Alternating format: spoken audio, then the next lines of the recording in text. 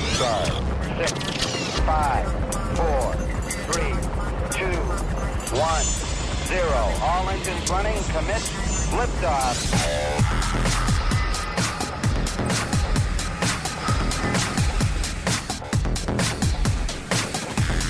Hey, good afternoon and welcome to SWAT Radio. It's Doug McCary of His Light Ministries. It is Thursday, October 27th. Hard to believe we're almost out of October of 2022. Wow. It seems like just yesterday we were in 2020, but now we're in 2022. As many of you know, Thursdays, if you listen to SWAT Radio, by the way, if you're just tuning into SWAT Radio for the first time, SWAT Radio was spawned out of the SWAT Bible Studies in Jacksonville, Florida, and SWAT stands for Spiritual Warriors Advancing Truth. And our core values are the Bible being our starting point, God's Word is our starting point and our authority, and prayer, staying close to our commander, evangelism, engaging witnesses for impact, discipleship, making Christ's last command our first priority, and community, a band of brothers around the Word. And today, I have one of our SWAT brothers who has been a great encouragement to me over the years.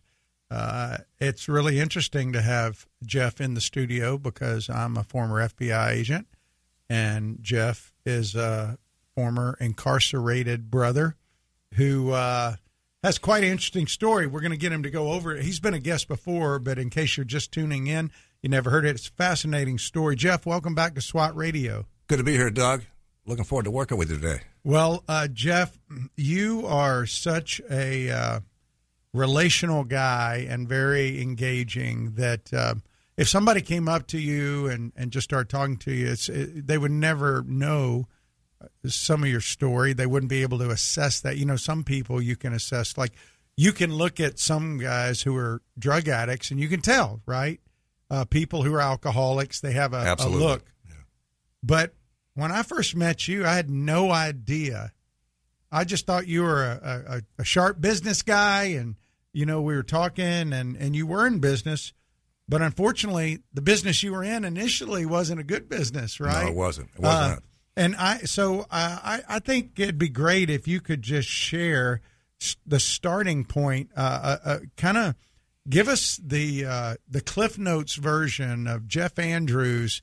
How did Jeff Andrews get from being a young man out who was kind of troubled trying to find his way to being a follower of Jesus? How did God get you here? You know, that's a good question because I get asked that a lot, particularly in prison. The guys in there are somewhat skeptic about anybody that comes in to see them because they're in the lion's den, and so they understand that. We're in the lion's den out here, but we don't recognize it. Mm-hmm. We really don't see it. But yeah, you don't have to convince people who are behind bars they're bad, do you? No. But no. The people out here, people out in the world outside of incarceration walk around feeling like we're not that bad, don't we? No, and I thought I was fine when I was in my early 20s. Just got married, living in San Francisco, worked for a department store, was moving on up, doing really, really well, and got the opportunity to move up the ladder with a big company called the Emporium Capital Corporation, and they were grooming me to be the president. And I was feeling pretty special. So at that point in time, my ego began to grow. And how old were you? How old were you? About 21, 22. Which is pretty young to be being groomed for something like that. Yeah. Well, apparently I had some marketing capabilities. Yeah. I had some creative capabilities.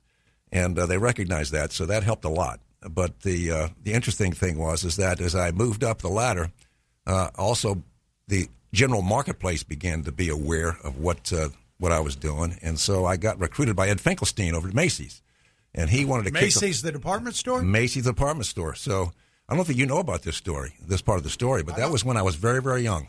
So I came out thinking everything was just going to be a happy, normal life, and I was pretty excited. And so, like I said, I got recruited over to Macy's to open the cellar, which was an idea that he came up with, and it was a huge success. So in less than a year, I got promoted to the fine perfume and cosmetics buyer, which is probably the best job I ever had in my life. I mean, at that time, I was pretty excited, and I had a really fat head. I mean, I was thinking, this is great. and I was going out to New York City and flying around the private jets with the Revsons and the Lauders, and I thought, man, this is absolutely fantastic. You were rubbing shoulders with some pretty big people. Some real big people. Yeah. Erwin Alphen with Chanel. I used to go to lunch with him, some of the fancy restaurants in New York City, some of their big parties. When they introduced Charlie, they had a huge party for a week. And you're still in your early 20s. Yeah, early 20s. And very susceptible, too. I was very naive. Yeah. Because I thought, life is good. I didn't know anything bad was going on. And pretty soon I opened a bar with another guy, and pretty soon I liked to have a drink after work, and then it got to 2 drinks after work, and pretty soon I started making some really, really bad choices. And within a very short period of time, I started another company, and with another guy who I didn't know that well. I knew from the retail trade, but we started doing some shady deals. And I got in trouble, got overextended, and wound up going to jail. And I was pretty crushed. I was really disappointed. Because you were doing good things out in the world. Yeah. And then you find yourself in jail. Yeah. Now, was it a local jail or a state jail or a federal jail at this point? First time I got busted, I was in San Francisco County Jail, Marin County Jail, San Jose County Jail, San Mateo County Jail, Alameda County Jail. You were in all of those? All of those. So they moved me all around. So this was not for drugs or alcohol? No, this was just fraud, basically fraud, bad checks and fraud. Wow. And I thought, gee, this is terrible. I mean, I thought I was just a regular business guy, and I had no idea that this was going to happen to me. So anyway, I got out, ended up going to San Quentin on that as well, because when I was in Marin County, the inmates burned the place down, so they moved us over to San Quentin. So I was over there for a little while to hang out with some of the guys. So you were in San Quentin. Yes, sir. Yes, sir. Was it like its reputation a pretty tough place to be? Well, there's about 6,000 guys there, and they try to keep us away from the population, but at the same time, the population is everywhere. The inmates run the institutions. They run the prisons. They run the jails as long as they don't get out of hand. Main thing is security, so they try to work with them. I think that's the name of the game. So I learned that rule pretty quickly. Really is the way it is, right? It is, absolutely. They just try to keep them appeased and let them do what they do within reason, as long as it's not doing too much. So within a couple of years, I learned a lot. Met a whole lot of new people in all different lines of work that I had never heard of before. And got to meet a couple of Hells Angels, and there was actually, if I hadn't met them, I probably wouldn't be here today. But fortunately, I was part of that group. But they wanted me to join up with them, but I didn't really want to be a Hells Angel. I didn't want to be part of La Familia. I didn't want to be part of the Black Panthers. So you can guess what choice I made. Yeah. And they like to work out. I like to work out, so they worked out with weights quite a bit. So I got along pretty good with that. But it was quite an experience, and it changed my view. But I didn't understand what was going on in my life, because now I understand the angelic conflict. What really started with the angels, all the spiritual stuff going on. Yeah, because now I'm in play, and I didn't realize what was going on. So it's almost like this movie, The Matrix, where there's a whole world going on, but people don't even know about the world going on because all they see is the facade of the world they're in. Yes, and that's what you were caught up in. Focused on things, stuff, cars, houses, portfolios. Do we have a problem with that today, Joe? Oh. I don't want anything to do with that stuff. Absolutely not. I just want more Jesus. Yeah, I want more Jesus. Look at he's here right now. Yeah, isn't that great? He's fantastic. Okay, so here you are you're in San Quentin, and then what happened when you get out of San Quentin? My dad did help me a little bit and got me on work release, working in a Kaiser Hospital in San Jose. So they moved me down near San Jose to a camp. And so I got work release. I was able to go out and work in the midnight shift as a janitor in the operating room at midnight, and that was fine. It was great. I got to work every day and go back to check into the jail. Yeah, but not exactly the same as going not on a the jet same as what I was Chanel doing guy. before. No, and then was that humbling for you? Very, very humbling. Very humbling, but at the same time, I wanted to bust out some kind of bad. Mm-hmm. So essentially, what happened was I finally got on outside. I was on parole or probation. I had 5 years, and they told me I couldn't quit that job. I wanted to go back and do what I was doing before because I had some ins and some places I could get some work. But they told me I couldn't quit that job. That was part of my punishment, my corrections. So the law enforcement, the parole committee said you had to keep working that janitorial job. Which was, I suppose, good for some people, but it wasn't for me. I lasted 2 weeks on that and took off. You just bolted. I just bolted. And so that meant you violated your parole, right? Totally violated my parole, and I was on the run for 10 years, which I think you know. So during that period of time, I was extremely busy starting businesses and companies and going to work for a lot of technology companies. So I was a new guy in school every other month or so because I was constantly moving, constantly traveling, but I was always getting jobs. I wasn't really want to be a homeless person. I'm not that kind of person. I need to have a few bucks, and I want a nice place to live. But you weren't. Sorry, sorry. That was no problem. That was me. That was me, everybody. So you know we're live when you get something like that goes on because it's not edited out anyway. So you you weren't breaking the law in these companies you were at, were you? No, other than the fact that I was using a fictitious name and a fictitious Social Security number, then I was breaking the law. Yeah, you were breaking the law that way, but what I'm saying, these were not criminal enterprises. No, these were all legitimate companies. You were just on the run. Well, we got to go to our first break, but when we come back, I'd like you to take us through how God got your attention. So he's humbled you now, but then how did he draw you to himself to take that next step? All right, so when we come back from our break, hey, you're listening to Jeff Andrews. Jeff has a ministry called Highway to Eternity Ministries. And if you go to highwaytoeternity.com, you can read more about that. He's got a book called Desperate Highway, and he'd be happy to get you a copy of that. Or you can email Doug at swatradio.com, say, I'd love a copy of Jeff's book. We'll be happy to send you a copy of that book. It's not like any other Christian book written. It's actually targeted for those that are disinterested in anything to do with Jesus, the Bible, study church, just like Jeff used to be. So we're going to have more of Jeff Andrews. Hey, if you know somebody that might be encouraged by listening to this, why don't you call them, say, hey, tune into SWAT Radio. Go to swatradio.com. We'll be right back after this break.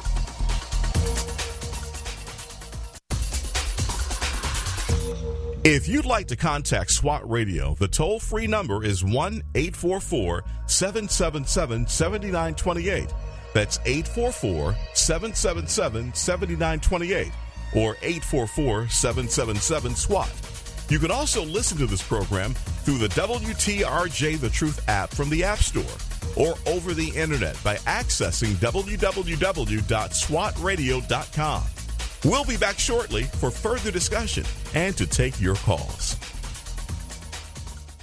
We're so grateful for having people like Tom Neal Truck Company sponsoring SWAT Radio. Tom Neal Truck Company is located at 417 Edgewood Avenue South in Jacksonville, Florida. Tom Neal is a full-service franchise truck dealer for Freightliner, Western Star, Volvo, Isuzu, and Sprinter vans, offering new and used truck sales, service, parts and truck rental and leasing to the North Florida and South Georgia truck market. More information on Tom Neal Truck Company is located at www.tomneal.com. That's www.tomnehl.com.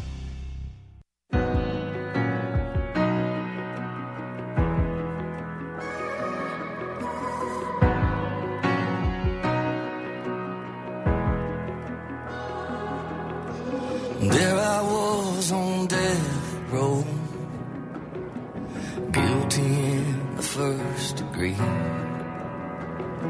Son of God hanging on a hill, hell was my destiny. Hey, welcome back to SWAT Radio. It's Doug McCary of His Light Ministries, and I'm so thankful to have Jeff Andrews in the studio today. Jeff is a brother. You've heard his advertisements on our program. Jeff is actually, his ministry is a sponsor of SWAT Radio, and so grateful to have him in our life. He has been part of the St. Augustine SWAT group for a long time, and been a great encouragement to me. We both have this in common. We got to spend a little time with Chuck Colson, and I do want to tell you that if you've never read Chuck Colson's book, Born Again, you need to read it. It is his story. Desperate Highway is Jeff Andrews' story. And I will tell you, if you know anybody who has struggled with any kind of sense of failure because of bad choices or bad decisions, or disinterest in spiritual things because they feel like God has abandoned them, or they never even really cared. They just feel like life stinks. Both of those books would be good. Born Again by Chuck Colson and Desperate Highway by Jeff Andrews. And Jeff's our guest today. And Jeff, you were sharing how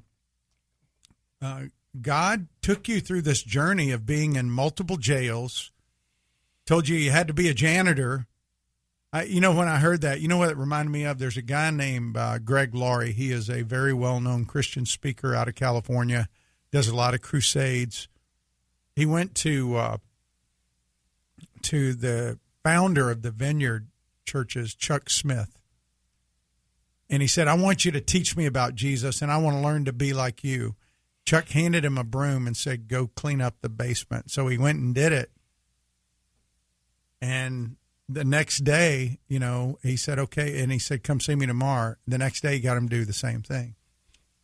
He did it like 2 or 3 days. He said, I want to learn how to teach the Bible. I want to go. He said, the first thing you got to learn is humility. And God gave you a dose of that when you came out from being on jets with jet-setting lifestyle as a young 20-year-old guy, feeling, I'm sure, over the moon about all this stuff, to go into jail. That humbled you. But then you get out and it's like, okay, now you've got to work as a janitor, which was a very different job description than you had.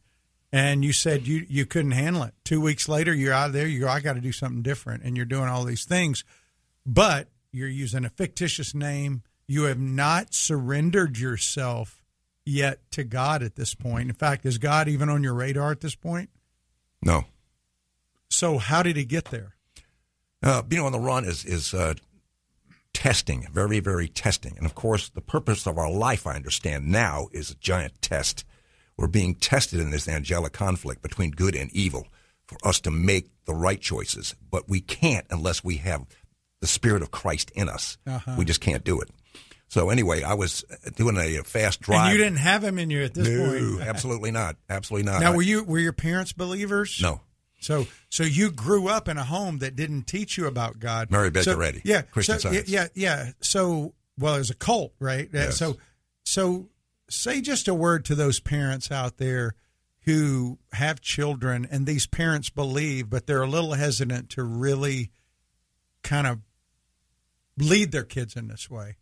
They're just, they don't take an effort. Say something to those parents of how important that would have been in your life at a young age. Young people are so impressionable. I don't think parents really appreciate what the keys are to their life at that point in time.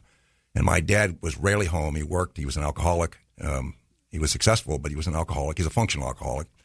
And my mother was, once again, totally wrapped around him. And the kids just sort of, were on their own. We went to school and so forth, but there was very little guidance. We weren't a poor family. We were middle class somewhere. So, we did okay. But, there just wasn't any real guidance from the family, and that's important, extremely important. And Mary Baker Eddy did not give you a lot of value. No. The only thing I remember about that is we're sick. We didn't go to the doctor. Yeah. So you're out in the world, and you're on the run, and how did God intersect your life? What happened?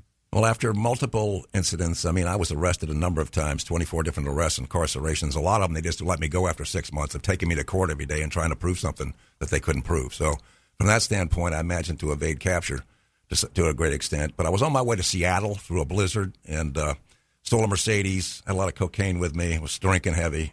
So now you're into drugs and alcohol and car theft. Oh, yeah, the works. Grand Theft Auto, there you go. I didn't see it that way, but you was just borrowing it, right? I was borrowing it, yeah. But in any case, I was heading up to Seattle, and I felt a presence in my car that was, it really was pretty evil, but at the same time, I was thinking that he was on my side. And, of course, it was a presence, an evil presence. And I started talking to it. And I was not stoned. I wasn't drunk. This is probably 3 o'clock in the morning. I pretty much sobered up at that point. But, basically, as soon as I could smell sulfur in the car, I rolled the windows down. It was so strong that I thought I was going to pass out. Now, you know where sulfur comes from, straight from hell. Yeah. So you know who it was. He was there. Yeah. And the first thing I thought it was taking my life. So I was doing about 60 miles an hour, going through a windy mountain road, and I was thinking about driving off at 90 miles an hour. I put the pedal to the metal, and I was going to go off, and I thought, wait a minute. What am I doing? I got a hold of myself, parked the car, looked in the back seat, and there was nothing there, but I knew there was some evil presence in that car that was going to... It was so strong you could feel it. You know, when I've gotten off the plane in Russia, sometimes doing ministry, I felt that over there. It was such a satanic presence. It was almost like... It's almost like you're walking from day into night. It just is that strong. Oh, yeah. And at that point in time, I made a decision that I needed to start looking for God. So I was thinking, because this guy's not on my side. I thought he was. I thought we were buds. I think we were partners. I wouldn't necessarily, I thought I was working for him, but I thought we were in unison. And at that point in time, I was very disappointed in him, if you can imagine that. And so that changed my composure. Wait, you were disappointed in God because... No, in Satan. Oh, in Satan. So you thought Satan was your partner. Yeah. You know, that's an interesting point, because I shared this week in SWAT as I was teaching, Jeff, that people that you probably know in that life that you led, everybody has this idea that, you know, that doesn't love God, that, yeah, we're just going to go to hell and party. Hell's going to be a big party for bad people. Yep. It's great. Drugs, sex, and rock and roll, right? Well, let's start now. Yeah. But the problem with that is that every good and perfect gift comes from one place. It's God. Sex is a gift from God, right? Mm-hmm. Music is a gift from God. Absolutely. So if these things are a gift from God, then hell is apart from God. There's not going to be any of that in hell. There's not going to be anything good in hell. This is what people fail to realize. They think that it's going to be like that, but every good and perfect gift comes from God. What we see in the world, all this aberration of that, is the perversion of that, is people who think they can take a good gift from God and use it any way they want. A friend of mine said it this way. He said, you know, that's like a chainsaw is a great thing to cut down trees. It's not a good toothpick, right? So you can't use it any way you want, but that's what we do. So anyway, sorry for that little diatribe there. No problem. So Very here accurate. you are, you're on this road thinking about taking your life, and you go, you realize there's something evil there. What happened? So basically, I began to change my thought process about wanting to find if you're there, please speak to me. So I started seeking. So wait a minute. You wanted to find, or he began to change your process? No, I started feeling I needed to know God. Yes. He's got to be out. The opposite of Satan is God, period. Yeah. I mean, just all light. And also, I liked the darkness back then. I thought that was great. But then I recognized that evil was not what I needed. I needed something different. And so I really he began to didn't draw change. you. He was starting to draw you. Yeah, when you get into 10 years on the run, you get a little tired of it. Extremely tired of it. And you recognize there's something wrong with this. Were you nervous, like every time a police officer went by? Were you always thinking they might be coming for you? Well, I never got stopped at a speeding ticket, if that's what you mean. Yeah, but what I'm wondering, though, is like when you would see the police, or did you just become so anesthetized to it that you Probably did. I think I was pretty iced up to it. I mean, I just ignored everything. I mean, I was focused on what I needed to do to survive, period. But anyway, I got to Virginia Beach somehow. That went through a series of iterations, and worked for a company there. Once again, just got a job, started working. And while I was there, I met a guy by the name of Ken Banks, who worked for Exxon Office Systems up in Richmond. And he wanted to start a company similar to what the product we were selling at that time was NBI Office Automation Systems. And so I talked to the guys I was working for, who I didn't necessarily respect. These were Beltway bandits, if you know what I mean. These guys were just sleazy. But once again, I needed a job. And so I had sold a lot of stuff for them, so I made a lot of money. That was I'm trying to think what year that was, 1980. I made $200,000 that year. That's a lot of money back then. That's a lot of money today. I made $200,000 that year, and I think I was one of the highest paid guys in the state. And I sold Newport News Shipbuilding, NASA Langley, Langley Air Force Base, a bunch of different accounts. And I just love selling. And you're stuff. Still on the run, right? I'm still on the run. So anyway, I met Ken at a trade show up in Richmond, and I was standing at a booth with this NBI sign behind me, and this guy in a suit comes up and said, "I'd like to meet Jeff Andrews." And the guy looked just like an FBI agent, so I went and hid, and he left his card there. So I came back later, and I went over and talked to him, and he decided I'm interested in opening a business in Richmond. So I said, "Yeah, absolutely." I said, "I'll see what I can do for you." So I talked to my guys. They said, "Sure," and they set him up as a like a franchise almost, directly with them, which was not the right thing to do. It was wrong. So in a very short period of time, I told him, basically, just call this guy and get your own deal. You don't need to work through these guys, because I was not impressed with what they were doing. It was just trying to hurt somebody, strangle somebody. Yeah. So anyway, he did that, started working, and he said, "Why don't you come to work for me?" And I said, "I got to go," because he didn't know I was a fugitive. Yeah. But he's a great guy. He's still with the company today, as am I. And he sold the company 4 years ago. So basically, I'm just working as a sales rep now. But it was an awesome experience. And even today, we just talked on the phone this morning. We catch up all the time. I mean, he was a believer. He's a believer. He wasn't not probably as strong as he is now, because I was just in Bible study with him this morning for 33 years. But before him, he was born and raised a Christian. Yeah, but before him, was there anybody who was speaking to you about Jesus? No.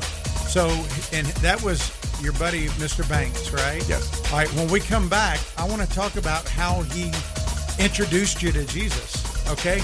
Hey, you're listening to SWAT Radio. I'm interviewing Jeff Andrews of Highway to Eternity Ministries.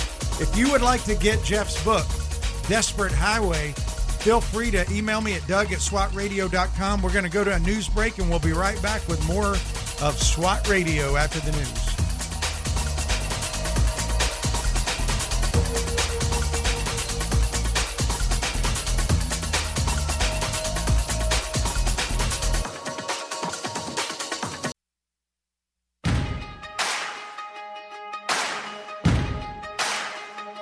Why you ever chose me has always been a mystery. All my life I've been told I belong at the end of the line, with all the other not quite, with all the never get it right. But it turns out they're the ones you were looking for all this That's why I show the guys. 'Cause I'm just a nobody. Hey, welcome back to SWAT Radio. It's Doug McCary with my buddy Jeff Andrews from Highway to Eternity Ministries. His website is highwaytoeternity.com. You can go there, and you can either go there and get a copy of his book, Desperate Highway, or you can email me at doug@swatradio.com. I'm happy to send you one if you'll just email me your address. Nice picture of Jeff with Chuck Colson on there. And Jeff was sharing with us. Jeff is a businessman, and he was sharing about his business he's still involved with today in the technology business. And it used to be called ShoreTel, then MyTel. And he is out there tent making, but he's a kingdom priest, part of the St. Augustine SWAT group. And he has a great, fascinating testimony. You know, it's interesting, Jeff, you got this on your website, that there are 20 million plus people in county jails on probation or some form of supervised release, or ex-cons, you said. 2 million in prison right now, over 2 million. That's a lot of people that are in jail. Huge. And you do a lot of jail ministry now. You're there. And as somebody, you said something earlier that, a lot of the guys in there, they know that they're in need, at least when they're in there. Now, not every jailhouse conversion is a true conversion, is it? There's some guys that want to use Jesus in there just like people on the outside. But one thing you don't have to convince people on the inside of jail of is that they're messed up. It's the people on the outside, a lot of times, of the jails, people in office buildings that think they're pretty okay, that they're pretty squared away. And, even though you were on the run, Mr. Banks came into your life. God brought him divinely into your life. And he was the one that introduced you to Jesus. And I'm just curious to how he did that. Did he just sit down one day with you and say, hey, let me go through this little booklet with you? Or did he just talk to you about your life?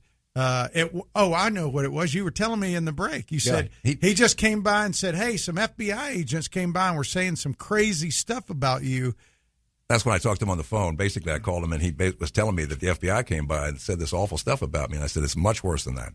I said, they don't know half of it. But he said, well, why don't you come to work and turn yourself in? Why don't you turn yourself in and clean up your life? So he hadn't even talked to you about Jesus at this point? No. Wow. And he was a believer, right? Well, he was raised in a Christian family. He Yeah. came from a very strong Christian family, a big family from North Carolina. But at the time, he would have said he was a Christian, but it's nowhere close to where he is now. Mm-hmm. I mean, now he's a believer, an anointed believer. Yeah. So before, he probably was a what I call a Christian inoculated guy, or some guy who's been around Christians a lot. His family was Christian. Yes. But it never made the 18-inch transfer from his head down to his heart, right? He'd agree with you. And so anyway, even though he wasn't there yet, he still was a positive influence on you. Very definitely. Said, hey, you need to turn yourself in. What did you think when he said that? Well, at that time, I wasn't looking for that.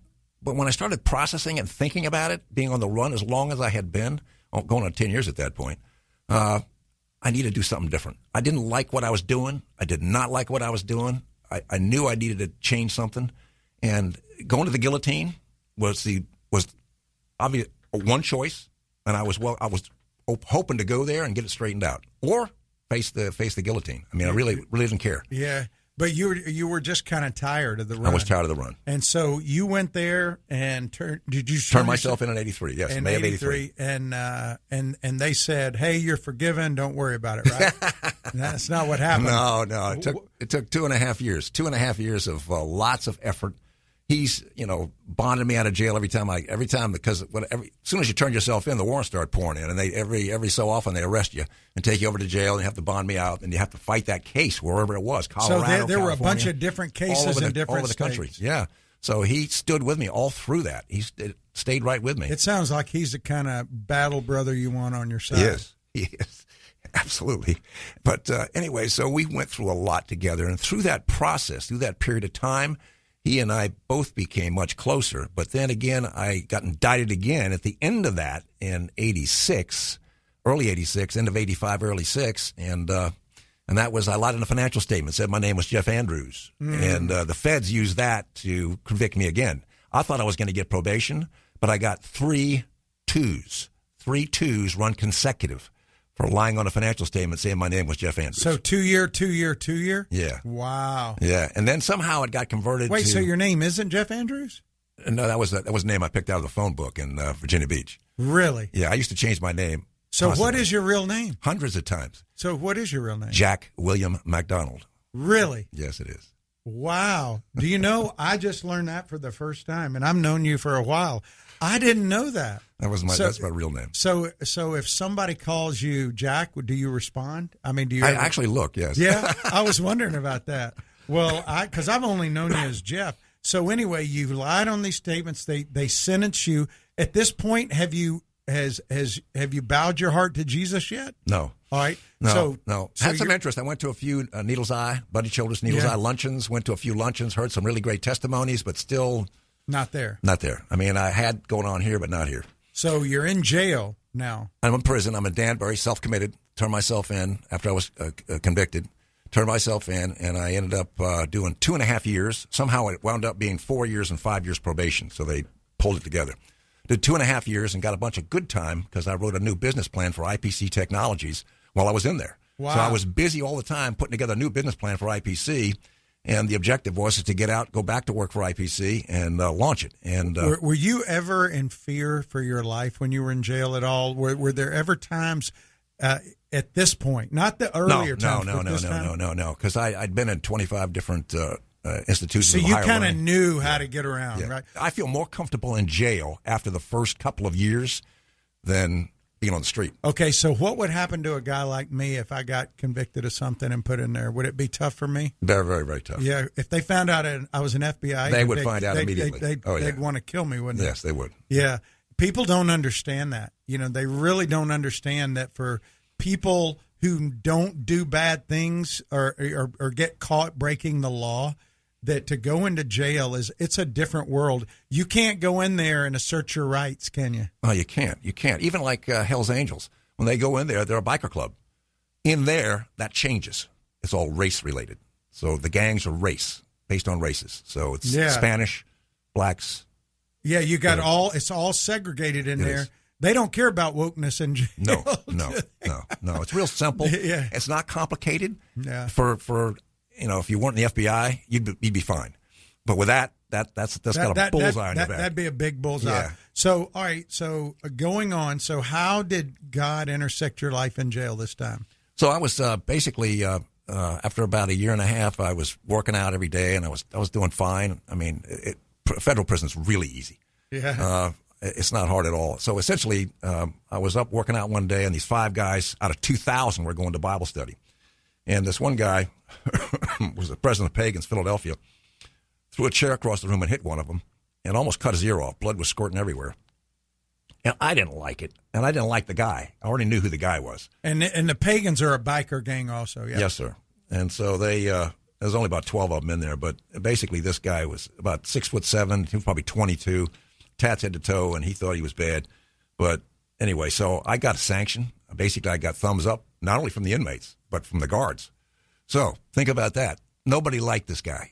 So the next day... Yeah, and tell people what a sanction is. A sanction is I got to take care of him. That basically you have a commission to go take care of a problem child, yes, right? That's right. That's right. And I wanted this one because I didn't like this guy. Yeah. But in any case, so the next day I told these 5 guys, who actually had been asking me to come to Bible study. They saw something. I don't know what it was. And I said, "What, do I look like I need Bible study?" So anyway, the next day I went with these guys, and this guy wasn't sitting in his seat in the television room. And so what happened was the guards got scared that I would tell if I got busted, which I wouldn't have. They would just weld me in a cell underground in Marion. Yeah. Marion, Ohio, but at a Supermax. But they shipped him to Lewisburg that night. So he wasn't there. So anyway, I had to go in this Bible study, and they gave me this little tiny Gideon's Bible. Now I'm sitting there, they closed the doors, and I'm sitting there going, oh, man. I was really uncomfortable. I didn't want this little book. So I put it in my shirt pocket, And they asked me to read a couple of times. I said, I can't read. Of course, I went to 3 different universities. I could read just fine, but I didn't want to read it. I sensed there was something that I didn't want to do. So I don't like being told what to do. I have a problem with authority. You know that. Yeah. So anyway. I think a lot of people do, me included. So yeah. So anyway, I took it back to my bunk that night. It's midnight. This is December 17th, 1987. I pop it open to 1 Corinthians 13, and I begin reading. And I was just absolutely blown away. I mean, 1 Corinthians 13 is the love chapter. Faith, hope, and love, and the greatest of these is love. I mean, I'm feeling like I weigh 1 pound. Jesus says, pick up your cross and follow me. Mm-hmm. You'll never be able to go back to who you were, and all your dreams will come true. 3 things. And I'm tears are coming down my face. I mean, I'm just sobbing with joy, really. I felt so good because all the sin was gone. And I knew it was true, and I knew everything in that Bible was true. And I didn't know anything about a Bible, but suddenly I knew what it was. And my life changed that night, and I couldn't sleep that entire night. Wait a minute, so you weren't seeking God? No. You're like Paul. You were anti-God, and God says, you're mine. You are mine. That is such a great... 40 years old. It's such a great encouragement, and so nobody led you in this. It was just God and you. Totally. Other than the fact that you did have a Bible, right? You got to have that. Yeah, you had a Bible, and God used His Word. Well, when we come back, I want to share how after you got out of prison and you started walking with Him, there were other things that God brought into your life to deepen your faith, one of them being cancer. And we'll talk about that when we come back from the break. Listen, I'm talking with Jeff Andrews of Highway to Eternity Ministries. You can go to his website, www.highwaytoeternity.com. You can get his book, Desperate Highway, which is his story. It's a great testimonial book from Jeff about how God got a hold of his life. And he goes into a lot more detail than he is on this radio program, but good stuff. Probably not to read to your kids, though. I mean, but he's pretty transparent in there. Anyway, we'll be right back with the last segment for Jeff to share about how God continued to grow his faith after drawing him to himself in prison. You're listening to SWAT Radio. We'll be right back after this break. This program has the potential to reach millions of men each week. If you'd like to learn how you can support this unique program that is helping men understand the truth about Jesus through God's Word and how to impact their lives and the lives of others, then go to www.swatradio.com. Then click on the donate link to help SWAT Radio pass on the truth for the next generation. SWAT Radio is brought to you in part by Ace Door and Window Service, Inc. Ace Door and Window Service, Inc. is a full-service sales door and window installation company. Both of the owners are licensed contractors and are involved in the daily operations of the company. All of their trucks are company-owned and fully equipped. Their mission is to provide Jacksonville and the surrounding area with door and window replacement services. To learn more, call 904-701-3667. That's 904-701-DOOR. Or online at www.acedoor.com.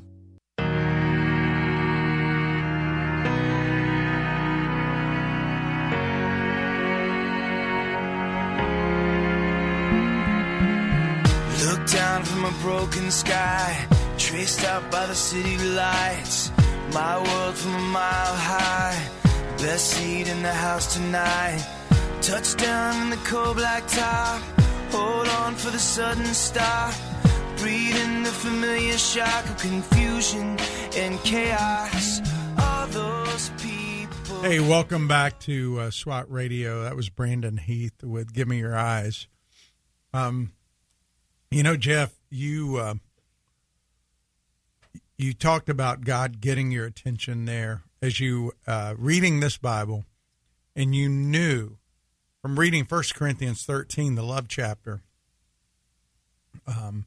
that you were God's, that he wanted you, you were his, your name was written in the book of life. He communicated to you through his word, and he brought people around you. I know he brought people around you to help reinforce that, just from conversations we've had. Fast forward to finding out you had cancer. I mean, you got out, and I know you were growing. You were connected with people that help you grow in your faith. Well, no, let me back up just a little bit, even before the cancer. You on your website, you talk about how, when you get out of jail, even though you experienced things in jail, you knew that you needed stuff. There were things that when you got out of jail, you still recognized your need, because you tend to fall back into a pattern of self-ledness, self-dependence, self-reliance. And God just continues to strip that away from us, doesn't he? Yes, he does. And he did for you, right? I mean, and talk a little bit about how when you found God, how he was helping you reconcile your past with where he was taking you in the future. I think the other thing that I wanted to mention, too, is that while I was in Danbury, the very last part of it, I met someone online, because there was an ad in the Boston Magazine, and my wife, who I'm married to today for 33 years. She's a huge part of, there's Ken Banks and my wife and Christ. I mean, Christ is number one. My wife is number two. Ken Banks is definitely number three. Mm-hmm. But my wife has been a huge support for me, considering who I was and where I've been, when you think about that. And she had no idea what any of that was when I met her. And I didn't know I was going to get married again, but we've been married for 33 years, and God put us together, without question. There's no question about that. But in any case, the thing that's really just fascinating to me is how God continues to draw him to yourself. Mm-hmm. And even we mess up, there's what we call rebounding, constant rebounding. You've got to he'll keep pulling you in. You got to confess your sins, and you got to ask for forgiveness, and you got to move on, because that's the only way you can keep a clear channel between you and him. You also I have to read the Bible every day. As much as I love the Bible, there's days I forget, and I need to go back and start reading again, because I start drawing back to myself, and myself is a sinner. Mm-hmm. So it's extremely important. And in any case, about 2007, 2008, I was diagnosed with leiomyosarcoma, which was a very rare, 3,600 cases a year, I think, in the U.S., and everybody that I could find ever got it. In fact, there was somebody in my church in Ashland, Virginia, that whose wife died from it. So it's terminal. It's a terminal It's disease. terminal. It's in the muscle tissue, and basically they cut a huge chunk of my leg out, but then they found it was in my intestines and stomach. So I'm thinking, I'm dying. So I was laying in bed for 2 weeks, and the guy told me I had to lay in bed for 2 weeks. You also had heart disease, too, I had right? serious heart disease. Like 85% blockage. Yeah, huge blockage, pains in my chest. I weighed 275 pounds at that point, so I was way overweight, working 18 hours a day, traveling all over the country, flying in planes everywhere. And I just wasn't taking care of myself. And I'd get home on a Saturday, I just want to drink a beer and mow grass. And then I'd jump on a plane Sunday and be gone again until the next day. And sometimes my wife would meet me on the West Coast, and we'd go to Tahiti or something. Went there for her 50th birthday. Yeah.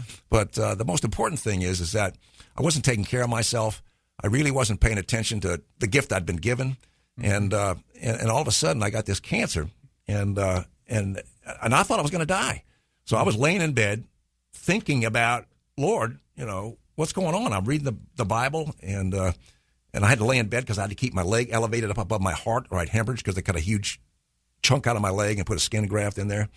And the most important thing is that he said to me, he said, write the book, time is short. And I'm thinking, write the book, I'm going to die, and he wants me to write a book? So we had an argument. I said, wait a minute, whoa. I know what kind of book he wanted. He wanted my confession. In other words, a full confession about who you are, because now you're a poser. You're this guy that's real successful. You're in a company, and you got a job and a nice house and so forth and so on. Mm-hmm. But here you are. Look what's happening. So God uses everything for his purpose. What he was doing is drawing me back to himself. And he said it again a couple of times, write the book, time is short. And that's all I remember. Mm-hmm. And I knew what he wanted. So I started... before that, I was thinking, how am I going to tell my wife I'm going to die? Because that's what I thought was going to happen. And all of a sudden, he let me know that if I wrote the book, I'd be healed from everything, because I was a mess physically. And anyway, I started writing the book. Ken started helping me write the book. We found a bunch of different people, finally found a writer, Jesse Stretch, online. He was home. His dad had a heart attack, and he was looking for work. He was going to he was studying to be a playwright in Arizona somewhere, I think it was. So he was home for Christmas.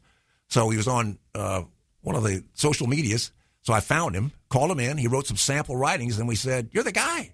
So we cut a deal, and he started writing Desperate Highway. But the book was about this big. It was like Encyclopedia Britannica. Jeff did this, and Jeff did that. And it was awful. It was just a lot of everything I dictated to him. He just started writing it all down. So everybody started taking it apart. I said, here's what we're going to do. Put you in a recording studio downtown Richmond, and you're just going to read it like it's a story. Record it. And he did, and cut about half of it away. So now we got it down to about this big. So then we gave it to an editor, Cheryl Cooper. She edited the book all the way down to what it is now and made it an exciting, action-packed drama adventure. So I'm not proud of it, but she said it needed to be authentic, and it's written for inmates, guys in jail and prison, that don't want to read the Bible. I wouldn't touch a Bible with a 10-foot pole.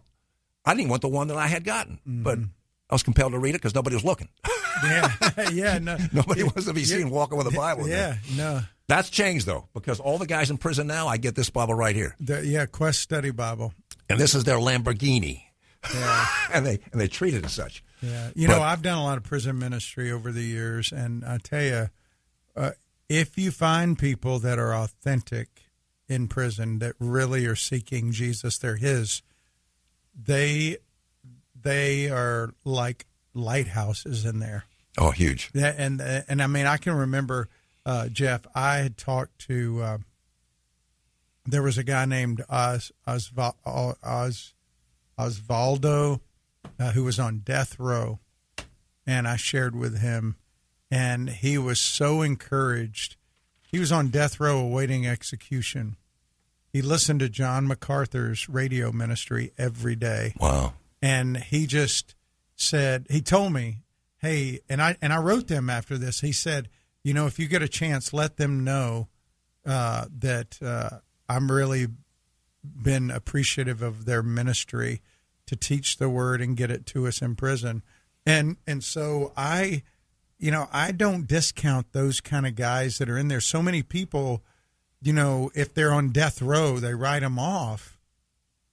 There's some believers who made bad choices, and some of them come to faith in prison, and they need to be discipled just like everybody else. They're people just like you and me. And so I thank God for people like you and others that go in there, Chuck Colson and that whole ministry, Prison Fellowship, that go in there and do the things you did. But, you know, you made a statement on your website that I thought was interesting.